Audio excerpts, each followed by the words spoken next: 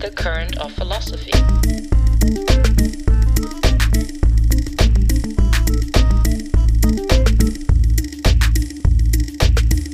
Hello and welcome back to this episode of our podcast Opinionated, the current of philosophy, a public philosophy podcast dealing with a diverse range of topics across history, politics, and culture.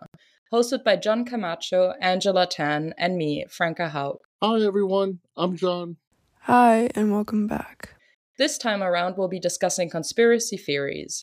As always, you can find all of our sources in the episode description. Today, we'll be going over the present state of conspiracy theories, the satanic panic, and of course, the philosophy of it all. To understand how the term conspiracy theory came to be formed, I'll give a short rundown of the history. While the word conspiracy has a much longer history, conspiracy theory can be traced back to the 19th century. The political scientist Andrew Mackenzie McHarg argues that the two words merged during this time due to the scientization of society. Because people began viewing a scientific approach as central, objectivity became a journalistic virtue. This led to the incorporation of terms such as proof, fact, and theory in increasing numbers of newspaper articles. Thus, to appear scientific and unbiased, a few journalists used conspiracy theory to deal with speculative claims surrounding proposed conspiracies. However, it was only in the 20th century that the term truly reached the academic sphere and subsequently became the mainstream word. It is also during this time period that the concept derives its negative connotation. In this regard, one of the most significant events in the American context was the Kennedy assassination, which happened in 1963. In the immediate aftermath of the murder, the CIA conducted a widespread propaganda campaign, during which they derogatively dismissed and ridiculed any claims that didn't follow the official line as conspiracy theories. Before Angela dives into the contemporary state of conspiracy theories, let's maybe do a little round where each of us states how they thought about conspiracy theories before we started our research, and also what your favorite conspiracy theory is, if you have one. Yeah, before doing the research, I thought that conspiracy theories were just these theories that people held for fun, and I didn't find much truth in them. I remember when I was young, I used to watch videos where YouTubers talked about conspiracy theories all the time, and they were pretty popular, and I found them a social outlet for people to share how they felt on topics where they couldn't usually do so.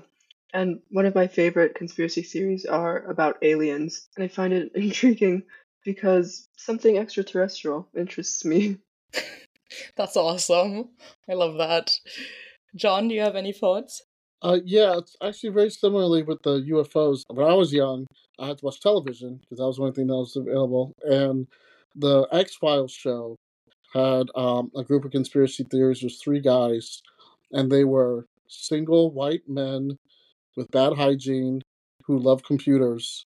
And they would just develop all these conspiracy theories. Again, UFOs, but not just limited to UFOs, but other things. Powerful. Usually they were government conspiracy theories, so I always thought of it as just like things that the government specifically was doing. It wasn't usually fun. It was more like living in your mom's basement sort of thing, not a YouTube thing.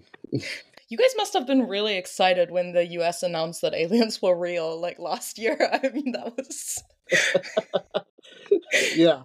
You can't be a UFO conspiracy theorist now, right? No. Because it's part of the official story now. You can only be a conspiracy theorist like about it back then. Now it's known. Now it's just true, right? So Yeah, I think in terms of my favorite conspiracy theory, just interest-wise, is the satanic panic, which I'm gonna go, I went all in on this case study because I'm very invested in that topic, but I think that's a very harmful one, so I don't think that's, like, fun. I think the most goofy and fun ones are the celebrity, like, this celebrity is still alive kind of thing, where they, like, have those, like, slow-mo shots of someone apparently surviving a car accident or whatever. I think those are great. They're so stupid. They have no bad implications, so I really love those. I heard about the ones with cloning as well, the cloning of the celebrities. Yeah. Oh, wow. I haven't heard that one.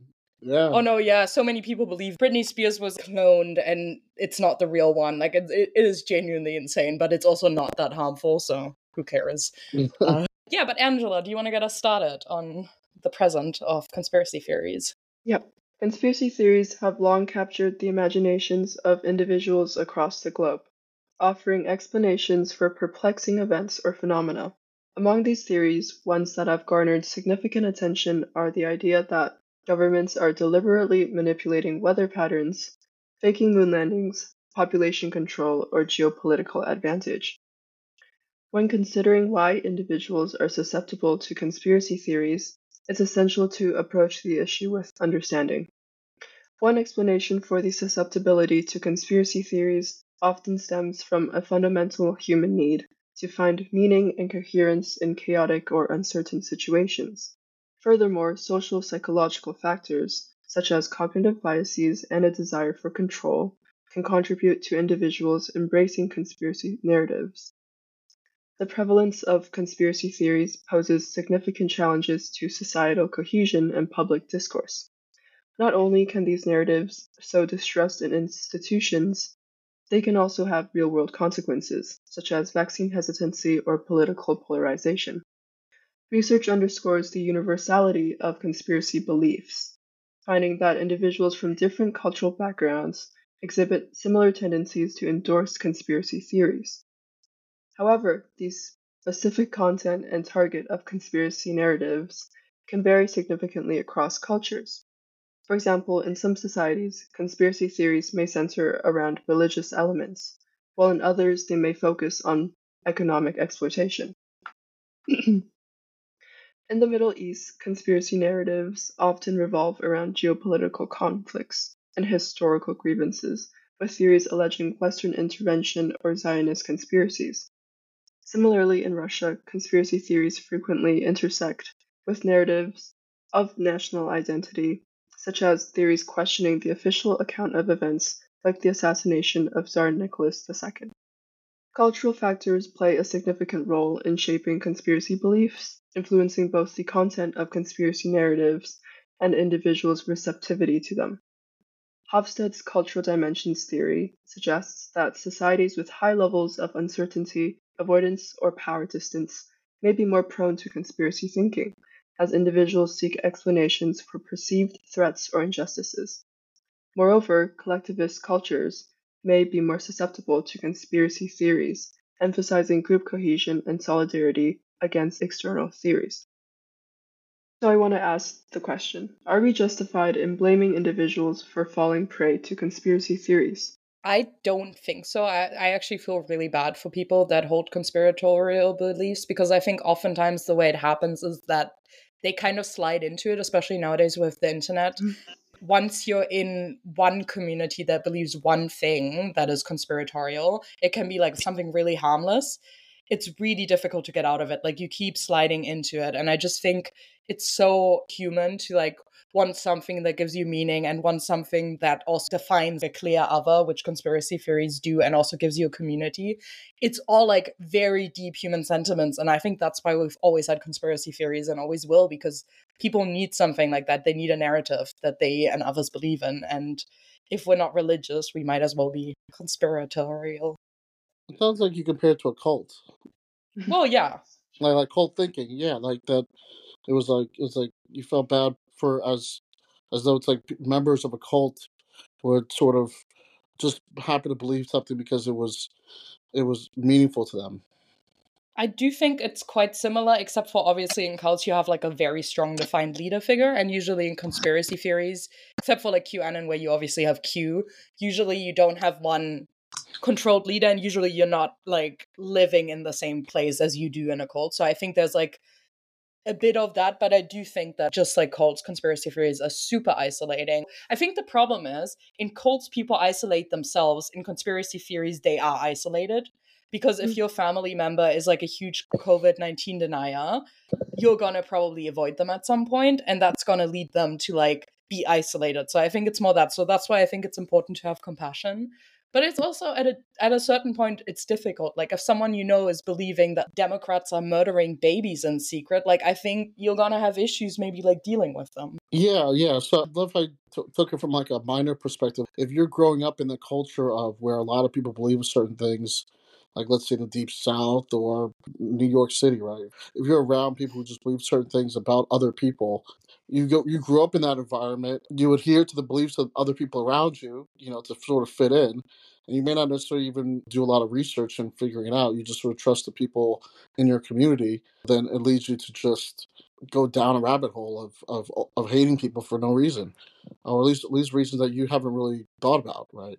You just sort of piggybacked on other people's beliefs about something. That's really interesting. Yeah, I haven't thought about it like that. I'm thinking about it about in terms of bad epistemic practices, right? Like you're just not a good thinker, right? Usually, people who are are the conspiracy theorists were not the people like getting excellent grades, right? Why would I trust that person who was awful in science class tell me about whether the Earth is flat? Like, you know what I mean? Like all of a sudden they did a bunch of research and they feel important and they feel like, oh, I actually really figured something new and I actually did something. I'm like, you failed high school biology, like But I do think that's like a stereotype that's like a It tad is, it is, it harmful. is. Yeah. Because I think a lot of conspirator, like people that believe in beliefs like that, are ordinary people. They can be people that are very successful in life. Like I just can speak in the German context, but there's a lot of like very right wing conspiracy theorists, and they're lawyers, they're judges, they're like everywhere in society. And I think the issues that we go into the issue with the mindset, oh, these people are dumb, that might not be the best approach because you're like, I don't even have to talk about this because it's dumb, and then that is an ostracization. Well, maybe not necessarily that they're dumb, right? Like it's not like, so. For example, there are some smart lawyers, but you can be smart at lawyering, right? You can be great at lawyering. You may not be great at reasoning about science, right? Or reasoning about politics, right? Just because you are excellent in one area does not make you knowledgeable about another. And I think, especially in the United States, we looked at celebrities, we looked at athletes, we looked at a lot of people. They are excellent in their craft and they have a brilliance in their craft. But if you give them a chemistry final, they probably won't do so well, right? Like I'm not saying I would do well either, but I'm also honest about it. I'm not going to say things about chemistry that I don't know about. I just want to know that you actually gained your knowledge, like you actually worked for it, you actually did something to get it. But if you're going to tell me the Earth is flat and you're not great in science, like I have reasons to doubt you, I guess. Yeah. I think you touched on a really important thing of like the not understanding something. That is such a core fear. If you feel like you don't understand chemistry, but at the moment chemistry is really important. Or let's just say medicine. I think that's a good example with the Yeah, COVID-19 yeah, thing. vaccines, yeah. People did not understand what was going on, and then you need something to hold on to. And if you can look up your facts, your alternative facts, and think you understand it because it was broken down for you in a simple way, I think that gives you such control and that helps people. But Angela, do you have Yeah. any thoughts? Yeah, definitely. I liked your point on holding on to something, and it brings me to the availability bias, which is where we use available images or stereotypes that we see from memory, often perpetuated by the media and news sources, to estimate risk, probability, and frequency. So, an example is the fear towards being eaten by sharks. Are you in danger of getting eaten by a shark? Well, if you can remember a shark attack from perhaps last year at the beach, then you're probably going to stay out of the water, despite its epistemic justices or not. So even if statistically you're in a greater danger from dying from overdose or a car accident, you're there are distortions to risk and reliance on images that are often derived from the media. So you're saying that the media is spreading the fear of like a government plot, for example, or stuff like that, and that's why people are falling into It conspiracy depends. theories? I think if people are in a state of shock or paranoia and they see perhaps sometimes the news may distort objective facts, then they're more likely to hold on to that for justifying their own fear instead of the actual facts. I think that's absolutely right. Like, also reasoning from a place of fear it just doesn't seem like the best place to be reasoning from, right? That shouldn't be considered like as evidence as whether or not there's a shark out there. And my fear, we already know that can be harmful. We know that. There's also jellyfish that can be harmful. There's also other things in the ocean that can be harmful. But the fact that we're more worried about sharks as opposed to something else, then I think there's definitely a sense of the media perpetuating that. Yeah, that's really interesting. Despite these variations, there are also subtle nuances that transcend cultural boundaries. Research shows the role of psychological factors, such as cognitive dissonance and confirmation biases, in perpetuating conspiracy beliefs across different cultures. Additionally, the spread of conspiracy theories is often facilitated by globalized media platforms, enabling narratives to transcend geographical borders and resonate with diverse audiences. In conclusion, conspiracy theories continue to captivate the public imagination to this day, offering alternative explanations for events that seem impossible. While susceptibility to these narratives is often rooted in fundamental human psychology, addressing the spread of conspiracy theories requires a collective group effort by promoting more critical thinking and the questioning of our beliefs, fostering transparency and dialogue instead of political dissonance. I think we can work together to mitigate the influences of conspiracy theories and foster a more informed and resilient public discourse. Thank you so much, Angela. That was really awesome. And it's actually great because like so many of the things that you talked about are gonna reverberate a bit in my text. You're gonna see like all about the global influence, the perpetuation of the media, the psychological factors, and the meaning making. So yeah, great. So I'm going to go a bit into the history of it all. Conspiracy theories have been around for an incredibly long time. So throughout antiquity, the Middle Ages, modern times, and probably even before antiquity, we can find examples of this. So instead of going into all that, because that would obviously take forever, I decided to focus my historical research on a specific type of conspiracy theory, namely the Satan conspiracy. This is the belief that a group of evil conspirators are collaborating with Satan and are committing horrendous acts such as abducting, torturing, killing, and consuming babies, virgins, and other groups deemed vulnerable. This belief system, which has followers in Europe, the Americas, and Africa, and possibly also other continents, but those were like the main ones that I could find examples of, can be traced back to the early days of Christianity and is still present in our society today. According to the religious scholar David Frankfurter, across these different temporal and geographical settings, the conspiracy theory has incorporated the same theme. So it's the idea of, quote, a secret counter-religion bent on corruption and atrocity, unquote, perpetrators who aren't fully human, and the victims being, quote, abducted and abused or sacrificed children, unquote. The Satan conspiracy theory relates to and intersects with many other conspiracy. Furthermore, this case illustrates how conspiracy theories are bolstered by tapping into the central fears of people, how they are spread by mass culture, and how influential and dangerous they can be. And so for that reason, I thought this might be like a good conspiracy theory to dig into because I think it signifies a lot of the things that are typical of conspiracy theories. So, have you guys heard of this conspiracy, or is this the first time you're talking about Satanism and satanic panic? My generation is really showing, but I've heard of a lot of satanic influences in the entertainment industries, with celebrities occasionally selling their soul or performing satanic rituals at their concert, and something with energy and dark energy and practices like that. And Doja Cat and Lil Nas. Yeah. Continue. with that. But there's definitely religious influences. So I'm thinking of satanic culture. I'm thinking of like folklore. Like I think the way you talked about it seemed more like certain cultures at a specific time had this. Like I'm thinking of, obviously you could think of like Salem witch trials, but you could also say other areas in Europe when there were other witch hunts in the Dark Ages, like before the Renaissance, the Christian church was very much a Aristotelian Christianity. And during that time, they viewed disease as a punishment from God, and that there was something unclean about you. But one of the things that they did do was say places that wasn't exposed to the disease, they might consider, particularly women who were using maybe like alternative medicine, right? You would consider them as something that was against God and that they were the reasons for why the world was disease riddled. And so, yeah, the church during the Dark Ages was dark for a reason. Yeah, definitely. And I think sometimes they blame the disease or the cause of the disease, and I think with the Black Death on Jewish communities as well, which we can now bring to this day where conspiracy theories also go hand in hand with discriminatory or anti-Semitic thought.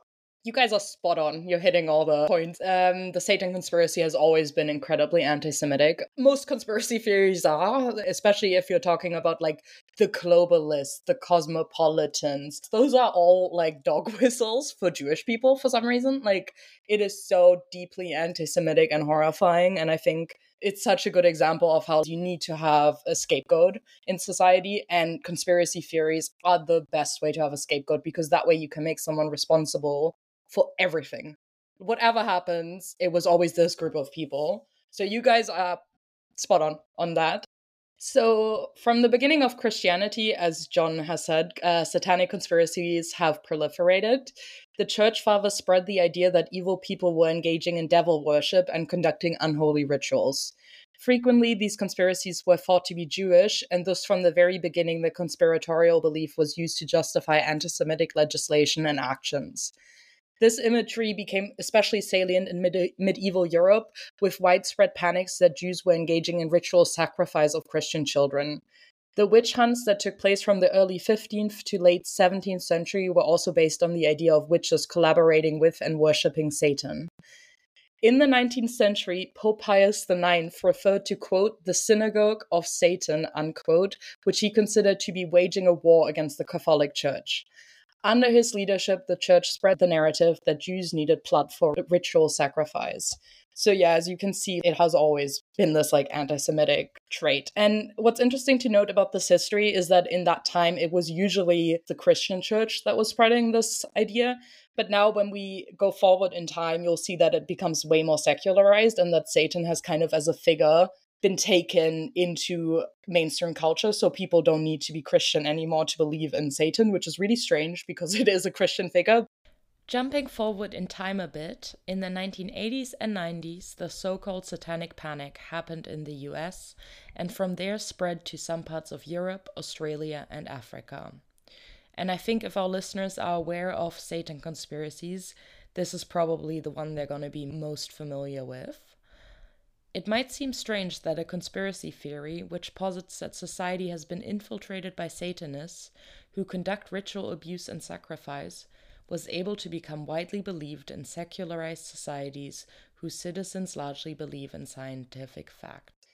However, in the US, multiple factors made this popularization possible.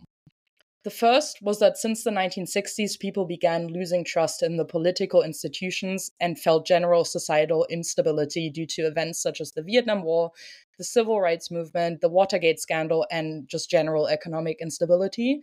So here we kind of go into what Angela was talking about like eroding social context. The second was the rise of the New Right.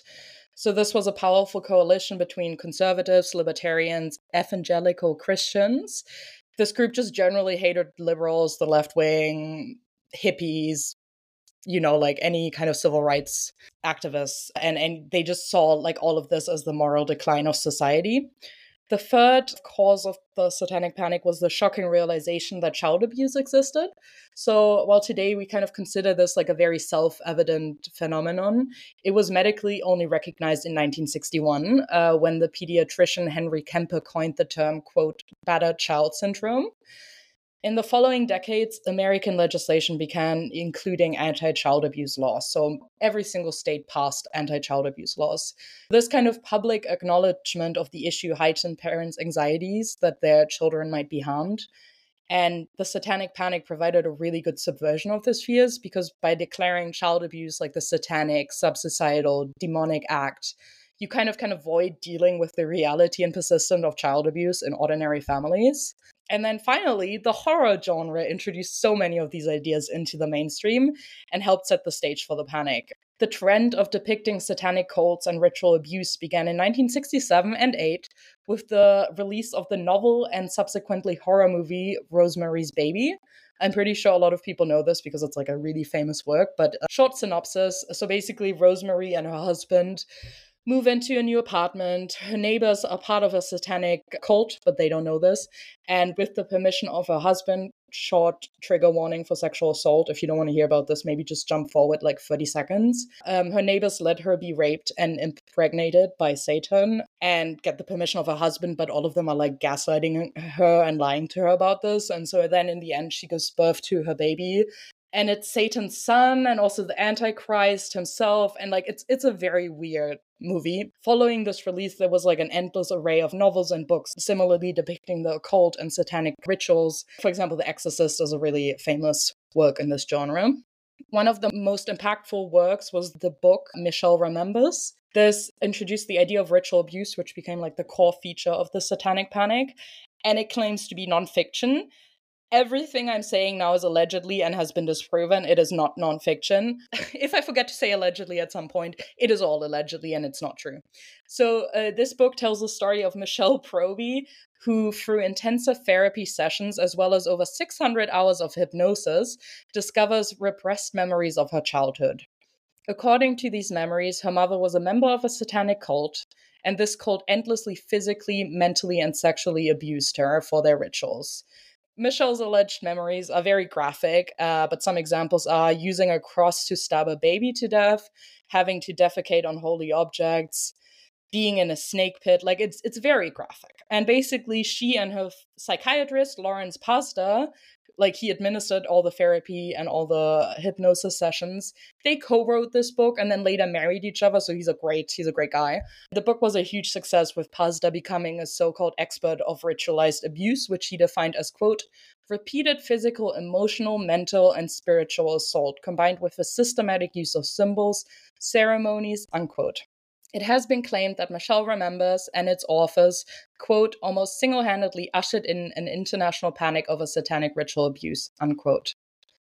The idea kind of is that all these like horror movies and books provided a storehouse of images for the public to draw upon. So this is what Angela was talking about earlier, is that like media and cultural works enable people to imagine these things, and they created archetypes which society could incorporate into their fears.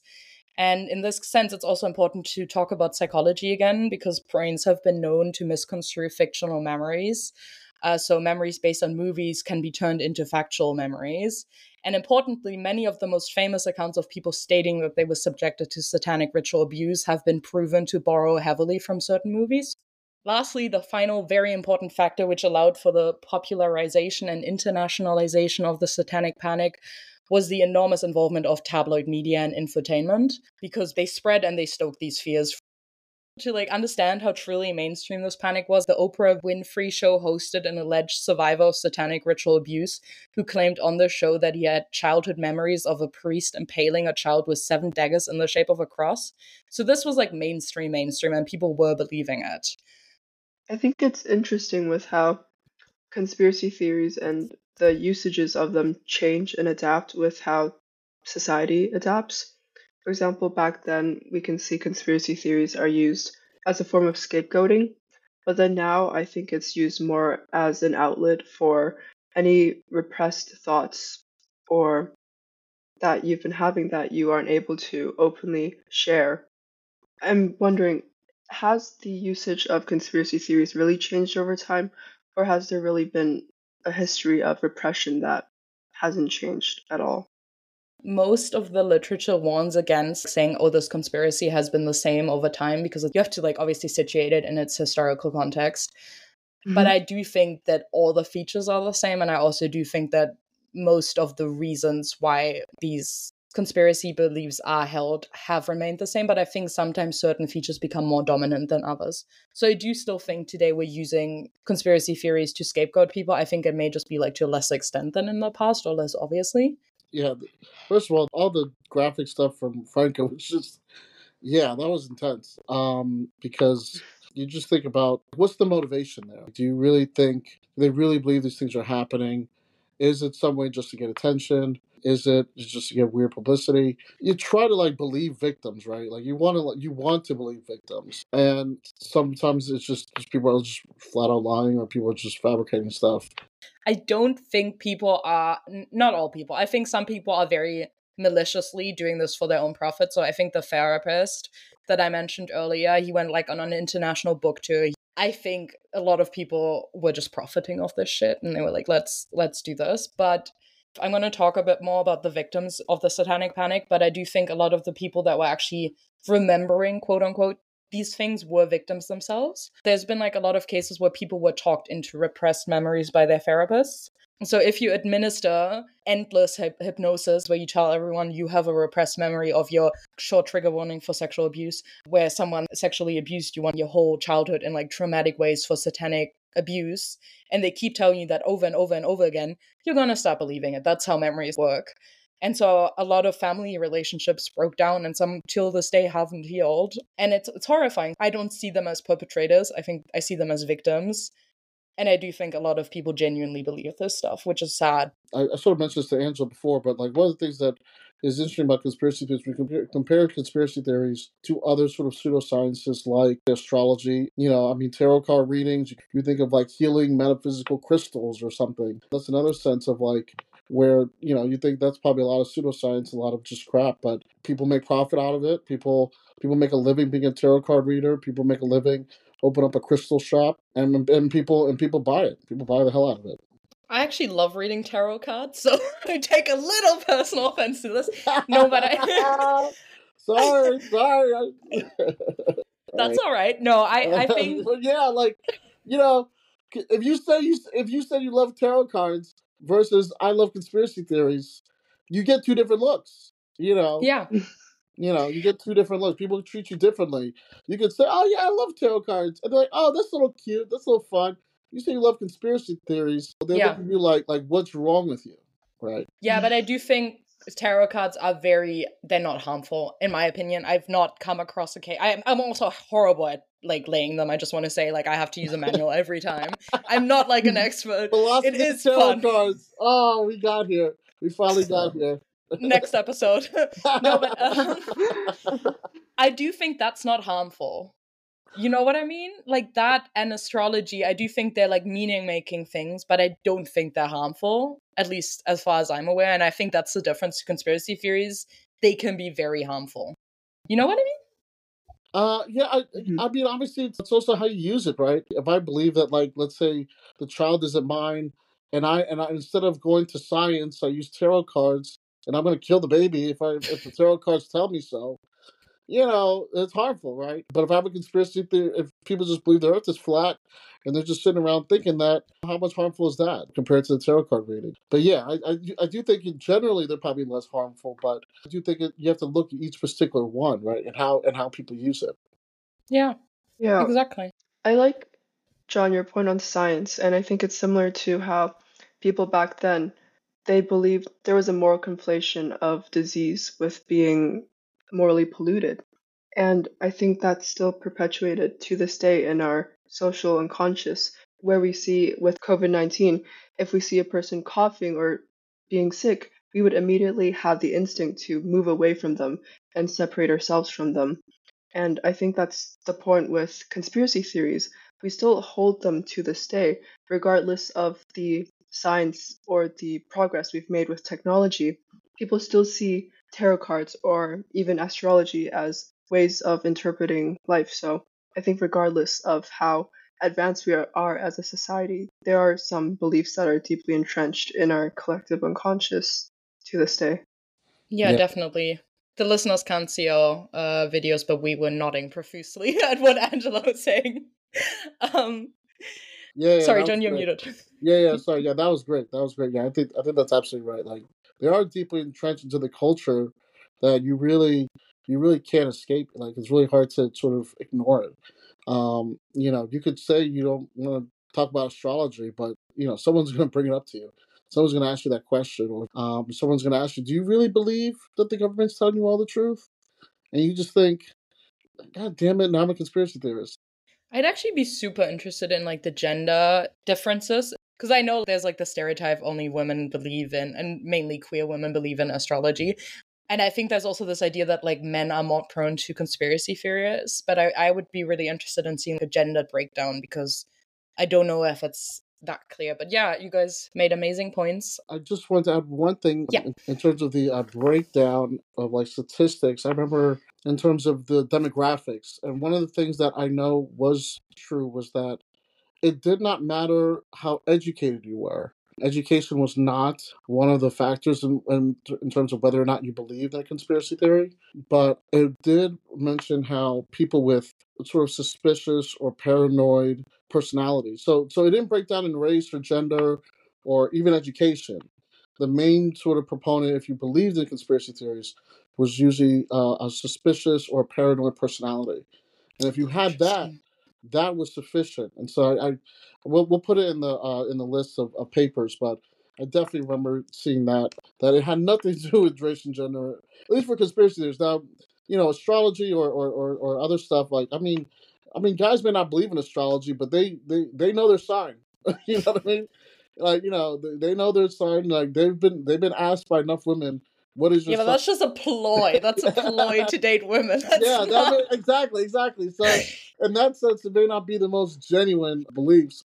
I also just wanted to say to the thing you just said about paranoid people being like the most prone to believe in conspiracy theories. I don't know that study, but I read a different study that was looking at spirituality as an indicator. And they found that if you're a spiritual person, you don't have to be religious, you just have to be spiritual, then you're more likely. So like if you're very paranoid and very spiritual, you're probably a conspiracy theorist. So something to interrogate. No, but studies are obviously difficult to like judge how good they are. So whenever we use statistics, just use it with a grain of salt because science is complicated. But yeah, so the Satanic Panic. So what did the 1980s and 90s Satanic Panic actually look like? The features, as I've mentioned a couple times now, were very similar to many of the older Satanic Panics, but two features were very new. First, the idea of repressed memories of childhood abuse, which could only be detected by therapists. And secondly, and more importantly in my opinion, that the panic was spearheaded by secular rather than Christian groups, such as social workers and therapists. So those were the main groups of people that were like going on talk shows saying this is happening. And the central event, which is said to have ushered in this panic, was the McMartin school case. So in 1983, a mother named Judy Johnson called the police, again, sorry, trigger warning, sexual assault, claiming that her 2-year-old son, Matthew, had suffered sexual abuse at the hands of an employee, Ray Bucky, at the McMartin Preschool in California. After intense interviews of many school children using controversial interrogation methods, the police claimed that they had discovered an underground satanic cult conducting ritual abuse on dozens of children. And it's important to note in this, again, that like basically all children stated in the beginning nothing happened. And then they kind of, through like hours of interrogation that involved the guy that I mentioned earlier, like Michelle's therapist, he was very involved in this. Suddenly everyone was like, yes, this whole school has abused us. They arrested several employees and the school was shut down. This case, which has since been debunked, made international headlines and inspired hundreds of similar cases. Most were centered around kindergartens and schools. Through the news, international releases of books and movies, as well as tours of so-called satanic cult experts, the Satanic Panic spread from the US to Canada, Europe, Australia, and parts of Africa. An especially extreme case occurred in 1990s Kenya, where at least 60 people burned to death because youth tried to rid their town of the alleged satanic witches, which were thought to abduct children, engage in cannibalism, and conducting satanic rituals. So yeah, this kind of brings me to the effects of these panics. So I think it's really important to examine the effects they have, as it shows that it's not just like stupid horseplay to make fun of, but also it has real horrifying effects. And the central victims of the panic were those accused of being Satanists. So many innocent people were arrested and prosecuted for crimes that just didn't happen. Their lives were destroyed by these false accusations, with them becoming social outcasts and family bonds breaking down. Some studies claim that thousands of people got wrongly accused of satanic ritual abuse worldwide just in the 80s and 90s. In the most serious cases, such as the one in Kenya, people even got murdered. Moreover, the people who regain alleged repressed memories are also victims of the panic because they might come to mistrust their brain and those around them, as well as having to deal with the PTSD from these traumatic memories that they perceive to be real. So I do think it's just important to like keep that in mind. In the 1990s, the panic slowly started subsiding. The public began being more skeptic about the idea of satanic cults. Many of the people accused of ritual abuse were released and their verdicts were overturned. The epidemic of horror movies and books centering satanic cults halted. And what I think is the most important thing is that 9/11 happened, and it provided the US and Western Europe with a new convenient other and scapegoat to be panicked about. So I think the War of Terror was kind of the new satanic panic because you had a new common enemy that was harming Western societies. So while this idea of satanic cults lay dormant for a few decades, it has made a very impactful return with Pizzagate, QAnon, and other related conspiracy theories becoming popular again. In May 2021, NPR published an article with the headline, quote, "America's Satanic Panic Returns, this time through QAnon." The author argued that QAnon spreads the same fears, namely that a powerful cabal, in this case it's the Democrats rather than kindergarten teachers, is kidnapping and torturing children as part of satanic rituals. QAnon's central claim is that Trump is fighting a battle against the deep state cabal of democratic saboteurs who worship Satan and traffic children for sex or for their blood. This was a quote, sorry, I didn't say that. That was a quote from the article. Its proponents believe that 8 million children have been abducted and are being used to harvest adrenochrome, I don't think I'm pronouncing that right, a substance which they allegedly produce in their blood when experiencing pain. This chemical compound is allegedly being consumed as a drug and as an elixir of youth. According to an NPR poll, as of 2019, 17% of Americans believe in QAnon, while 37% aren't sure if the allegations are entirely false. So that means more than half of the American population, again, statistics not perfect, but let's just say this is correct, like almost half of the American population believes in the Satan conspiracy. This kind of shows that we are in the midst of another satanic panic, which, as we've seen before, is incredibly dangerous. QAnon is deeply anti-Semitic, using anti-Semitic tropes, and this can lead to a lot of discrimination. I believe that the rise of QAnon is deeply fascinating, not only because it shares so many ancient features, but also because it displays how conspiracy theories have changed due to the widespread availability of the internet and social media.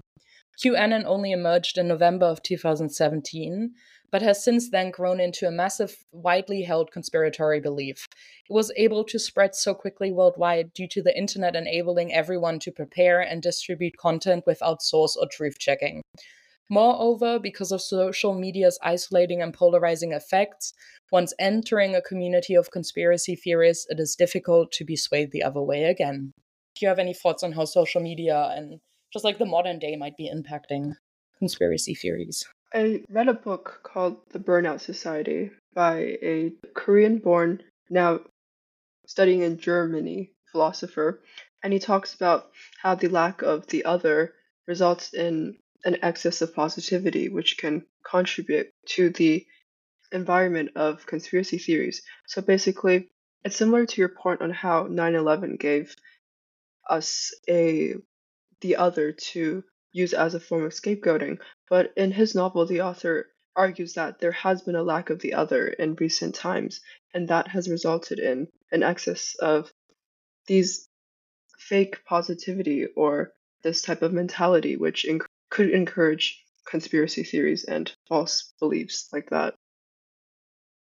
Wow, that's really interesting. Does he say why he thinks that there's no other anymore? I think he basically talks about the transition from a disciplinary society where it's a negativity, where there's prohibition and the idea of you may not, to an achievement society where people are governed by an unlimited can. So I think he thinks there is a lack of the other because we have created methods that ensures that we cannot suffer. For example, if you're bored, you can go on social media, and if you're hungry, you can order Uber. And I think it's because of this social bringing that suffering has been eliminated, and that's why he thinks there's a lack of the other. Some of the answers is really, really interesting. Yeah, I've never heard that stuff before. And that's just sort of a great theory because, the lack of suffering leads to less people to blame. So, for example, I remember going to law school in Texas, and I was talking to white conservative friends of mine. They didn't grow up rich, right? I probably grew up more well off than they probably did. But one of the things that they would say is where they grew up, they couldn't have something. They couldn't go someplace, or they didn't have enough money. It would be like we can't afford it because the government gives black people all the food, or gives black people all the welfare money, or does that. The reason you're suffering is not because of my responsibilities as a parent, right? It's that guy. It's that guy. They're giving all the free money to him, or the reason why you can't go to that school is because you're not black, because they're giving black kids spots in college as opposed to white kids. And, or blaming, for example, right now there's a lot of heavy against diversity, equity, and inclusion programs, right, in colleges, because they're looking at those reasons as things to blame for white children can't go to colleges or whatever. At least That's what their theory is, right? So what he's saying is like, now we don't have anyone to blame. So now what do we do? Now who can we look to? And we can't look to what our old theories used to be, where we used to just look at someone and say, hey, look, the government's helping these people out. That's why. That's part of the news. If they can't point to those people anymore, then what else do they have to explain why they're suffering?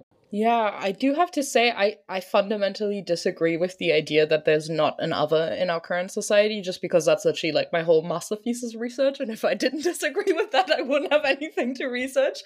No, but I fundamentally disagree. I think, if anything, there's maybe too many others, if that makes sense. We've mentioned Jewish people, we've mentioned also Muslims. I think there's like a lot of others, and I think maybe that's more the point of disorientation rather than not having others. I don't know if that makes sense. But I think in the past, when you had clearly defined outside groups, which obviously, like, this is a bit anachronistic, there's never been the outside group, but I think it's been more limited in past societies.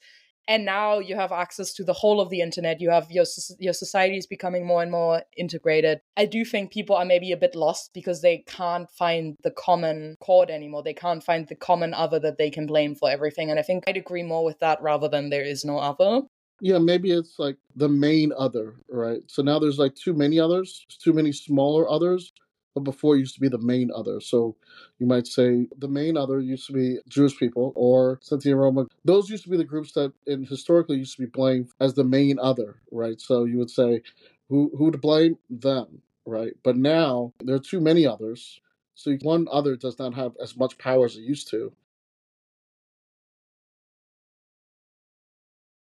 Alrighty, now it's my turn. Angela and Franca have really educated me a lot on this topic, and so my turn is to focus more on the sort of traditional academic side, the philosophy side, especially on conspiracy theories. And so, what I'd first say is that when I was looking through this, I'd really try to figure out what sort of syllabus would this be in. It's the easiest way to find a reading list, and there were conspiracy theories courses in psychology, political science, philosophy, and even law, which I thought was interesting. Now, we've been talking about conspiracy theories in a specific way. Let's talk about what we're not talking about. Let's cut off certain things. So we're not going to talk about legal conspiracies, right? So legal conspiracies are just two people conspired to commit a crime. They put effort into it. That definition is not what we're talking about, right? There's the psychological aspect we talked a little bit about. What are the psychological traits that are more likely or less likely to believe in conspiracy theories? So we're not as much going to talk about the motivations, but we can always touch a little bit more into that. The political science aspect, particularly Jonathan Ushiki, is probably the best political theorist doing conspiracy theories on the planet. And his work has been really helpful. I've been reading his stuff. But their questions are whether or not conspiracy theories are harmful to society. So they look at it, and we've talked a little bit about that already, which conspiracy theories are more likely to harm society, harm governments, obviously, and people's trust in governments.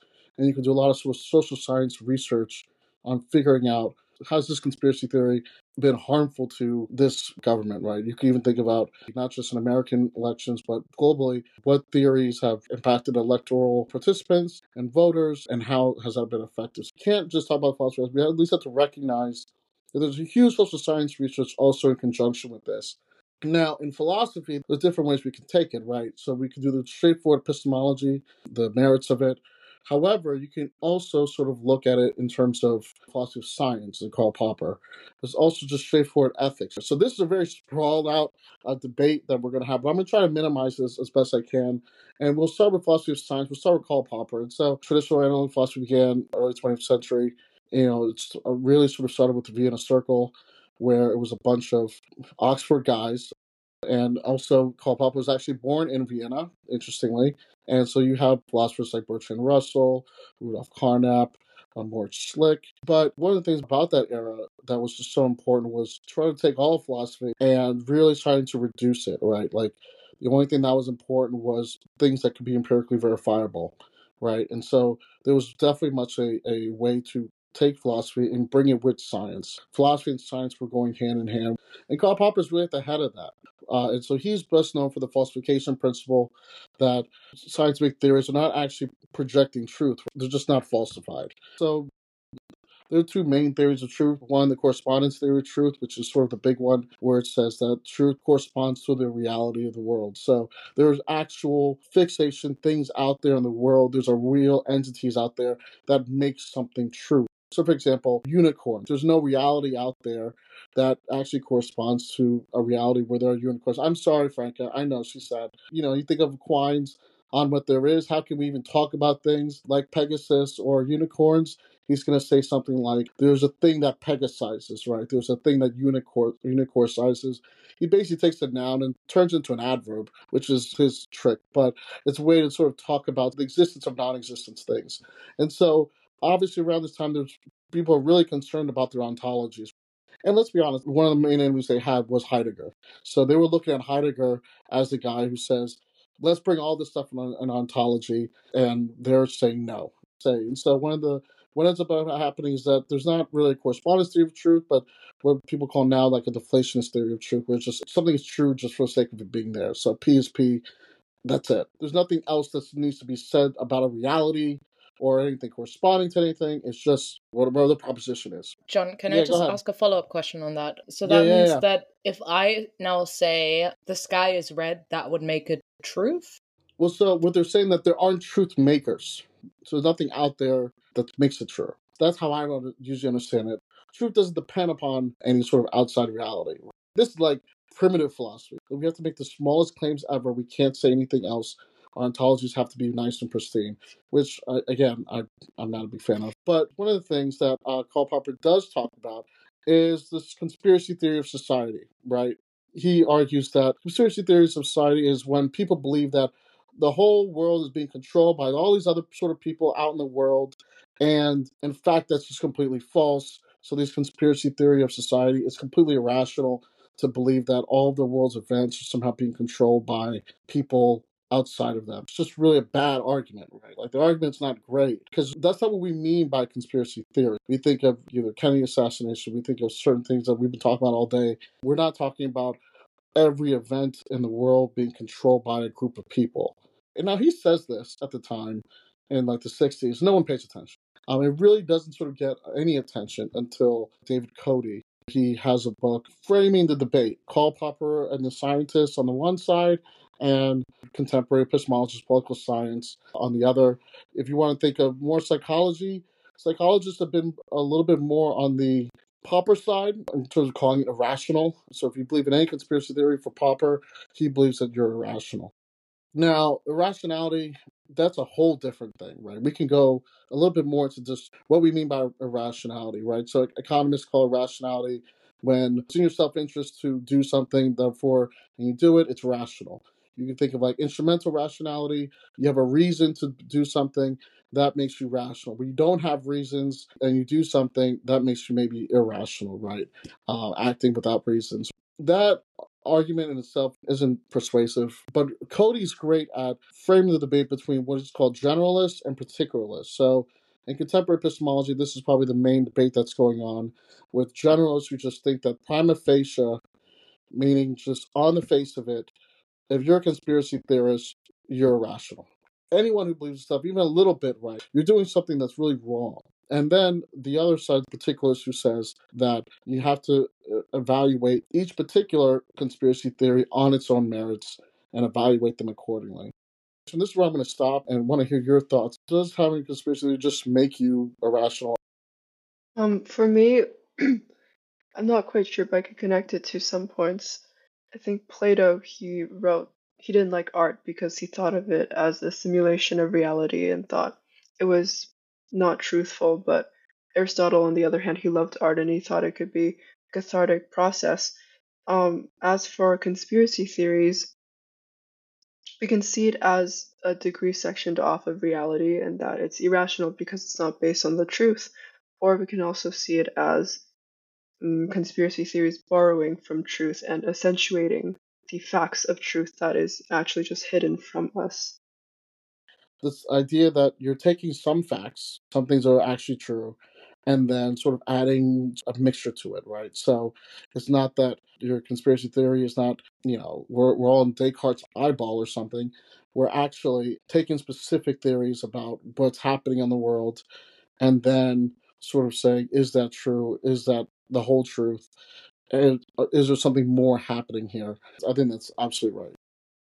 So, personally, I don't think any human is rational. So, I'd say conspiracy theorists are irrational, but that's just because humans are irrational. That just seems more like a dispute about what rationality means, right? If you have this like very strong view of what rationality really means, yeah, we're probably all irrational. But I think if you have a reason to do something and you do it, that makes you rational. But I do think everyone has reasons for doing it. I think whether you think a reason is valid, that's so inherently subjective that I think any person can be deemed irrational out of any perspective. And in that sense, we're all irrational. No, you're right. You're right. There's a difference between saying you did it for some reason or whether or not I think that that reason is good or bad in terms of evaluating on reasons. Now, when he said irrationality, I don't think he meant meta ethics or rationality. I don't think he meant instrumental rationality or Kantian sense of rationality, whatever. I really think he just meant a psychological disorder, like something that can be found in the DSM, the diagnostic symptoms for mental disorders. Is there something in the DSM that says, hey, look, if you believe in conspiracy theories, we need to treat you for this? You need therapy or something? Like, no, I don't think so. If Karl Popper was today, would that argument still fly? No. The argument doesn't fly regardless. There have been some attempts to sort of defend what Popper would say today.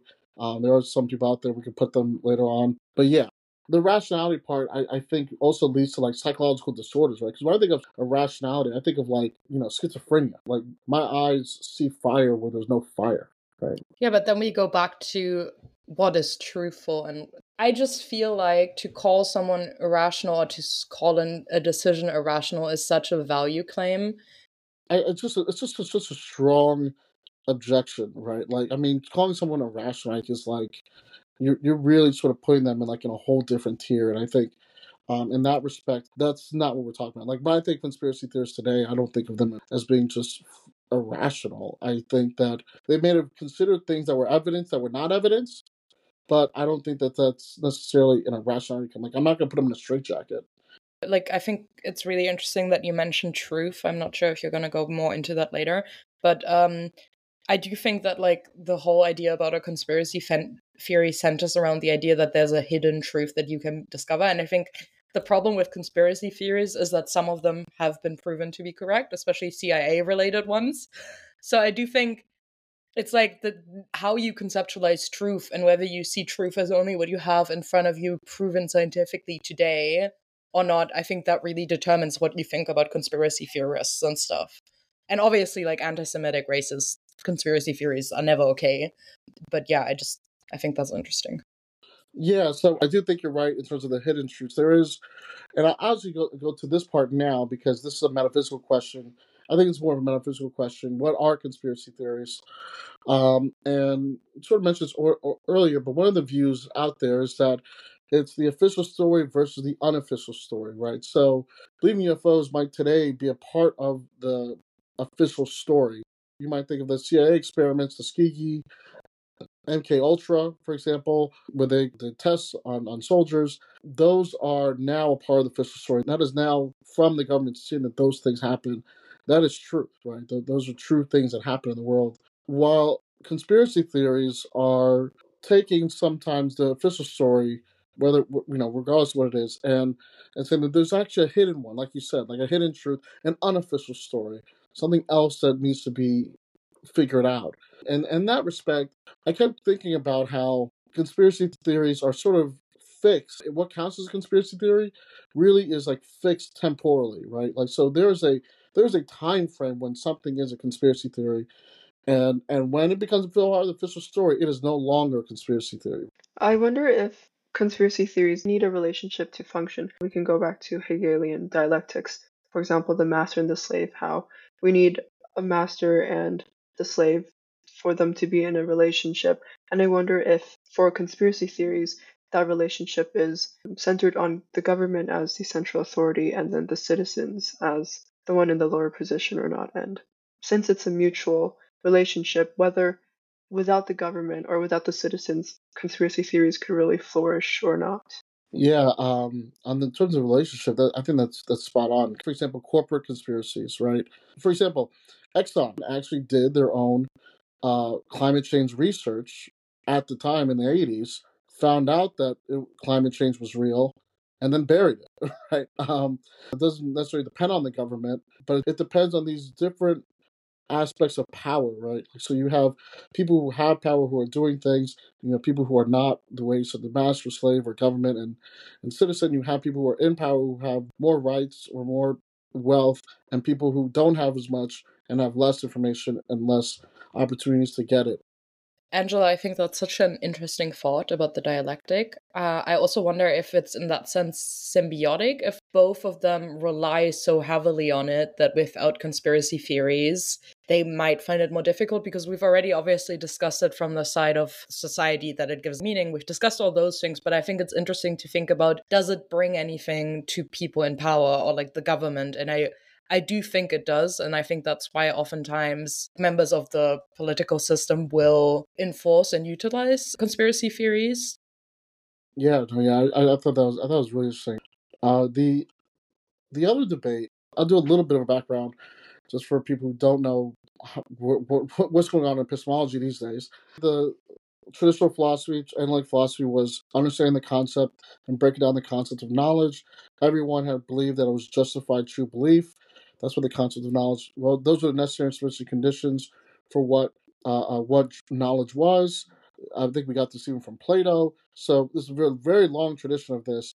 Around, I can't remember, like the 60s, I guess. This guy called Edmund Gettier comes around, gives these cases about you have justification, but you're actually right in the wrong way, basically. And that sort of spawns a whole literature of Gettier research, or just called Gettier research, trying to analyze what's missing. And one of the things that came up was virtue epistemology as a sort of response to Gettier problems. It traces back to Aristotle, as we talked about, and it also has links with virtue ethics. So just like how there are moral virtues, there are also epistemic virtues. And those are the sort of cognitive faculties that help us become better knowers. That debate is happening now still. Virtue epistemology is still very popular now. But also we have Kassim, who has been working on what's called vice epistemology. So what is really interesting about the sort of epistemic, the bad epistemic faculties, so just like how there are good epistemic faculties from virtue epistemology, he argues that there are a lot of bad ones. And so one that conspiracy theorists usually suffer from, he argues, is gullibility. So the reason why generalists are right to say that there's a prima facie reason to just call conspiracy theories irrational or to dismiss them is that they have an epistemic quality of being gullible. And now it's pretty controversial in itself. If you don't know virtue literature, the way the virtues work is that the virtue is the mean, the middle between two extremes. So you have courage in the middle, and then you have cowardice on the left and recklessness on the right, right? Like you have two extremes of one virtue. So for Aristotle, you don't want to be too courageous because that makes you reckless. You also don't want to be a coward, right? So in the middle, that's where your virtue lies. That's where virtue lies. In the middle, between two vices, really. And so you could think of other sort of things like knowledge seeking, and you might say curiosity, right? Curiosity is a huge epistemic virtue. And on the extreme of that, in one sense, is indifference, where you don't care at all, and gluttony, where you care way too much, right? You could also think of like the virtue of independent thinking is to have some sort of autonomy. One extreme would be servile, and on the other side, isolation, right, where you're not considering anyone else's view at all. There's another one I like, it's like virtue maintaining central beliefs. You might say firmness, and one on the left side would be spinelessness, and on the all the way on the right extreme would be rigidity, right, where you either have too weak of views where you become spineless, or you have too strong of views where you're just too rigid. And so these are sort of the epistemic virtues of certain ways of thinking. And I think generally this is usually a helpful practice, like just think about in terms of what maybe believing one conspiracy theory over another, right? Like you might say, look, this one doesn't have as much evidence. Growing up in a community where people tell you what to believe, you might just say like you're becoming too servile to your community's beliefs rather than having some sort of autonomy on your own. And so you might say okay, well, you might believe those things when you were a kid because your parents told you so, but you shouldn't just believe everything that they say. You should have some more autonomy. You should move more towards the isolation part, away from just being servile to whatever your community said. And that's where we can find exactly where you were epistemically wrong, right? Like this is where your epistemic practice went awry, is because we can sort of locate it. Another one I like reasoning from evidence. There might be carefulness in the middle, and then recklessness on one side, and then scrupulosity on the other. And so these are, I think, helpful to sort of, in terms of particular conspiracy theories, which ones to believe. You might just say, hey, look, you're not reasoning from the evidence, right? You're being a little too reckless. Like maybe you should be more careful in order for you to sort of justify whether or not you should have that conspiracy theory. Yeah. Wait, so it's basically the idea of judging every single conspiracy theory on its individual merits, epistemic merits, and looking at whether they're checking evidence correctly and all that stuff. I do think, and I hate to bring it back to subjectivity, but I think it's very subjective whether you think evidence is good enough, right? I know philosophy is very much like, we're just going to discuss it and discuss it and discuss it, but practically I don't think you can, right? Sorry guys, I know I'm the anti-psychology philosophy person. It's fine. You're hitting on something that's like a huge different other rabbit hole. I mean, I wrote my master's thesis in philosophy, and that was an epistemology testimony, and so that I could see us sort of going too far down there. But I think that's probably where a little bit of your concerns are. It's like, well, how do we really evaluate this evidence as evidence? Like, I mean, I do want to believe that like there's some reality out there that makes things true. I'm more sympathetic to that view, but just because it's subjective, I think, just because it originates from maybe a subjective person, I don't think that diminishes whether or not it's evidence, right? Because we have people every day who go on in front of a court and will testify, and that's subjective. They're reporting their subjective knowledge of what they saw.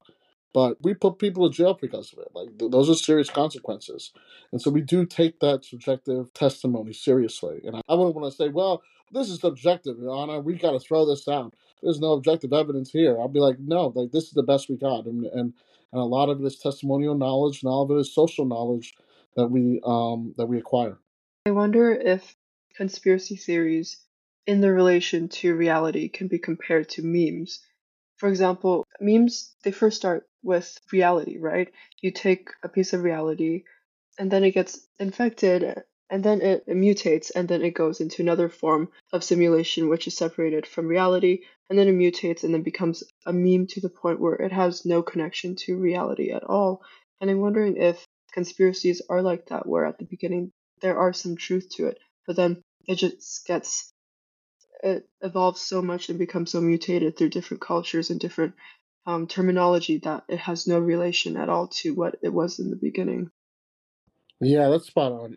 It reminds me of the movie Rashomon, where like 15 people saw the same incident and everyone saw it a little bit differently. And you almost feel like at that point it's lost. It's changed over time to so much that it doesn't resemble its former self, and what it's become is something new. And I think we do have to like recognize that conspiracy theories can mutate into other different things, and they change. Now you have this whole different aspects of what that original one was, and while that original one might have some truth to it, it sort of just got tarnished, right? Yeah, the last thing was just looking at how many conspiracy theories do you have to believe to really be called a conspiracy theorist, right?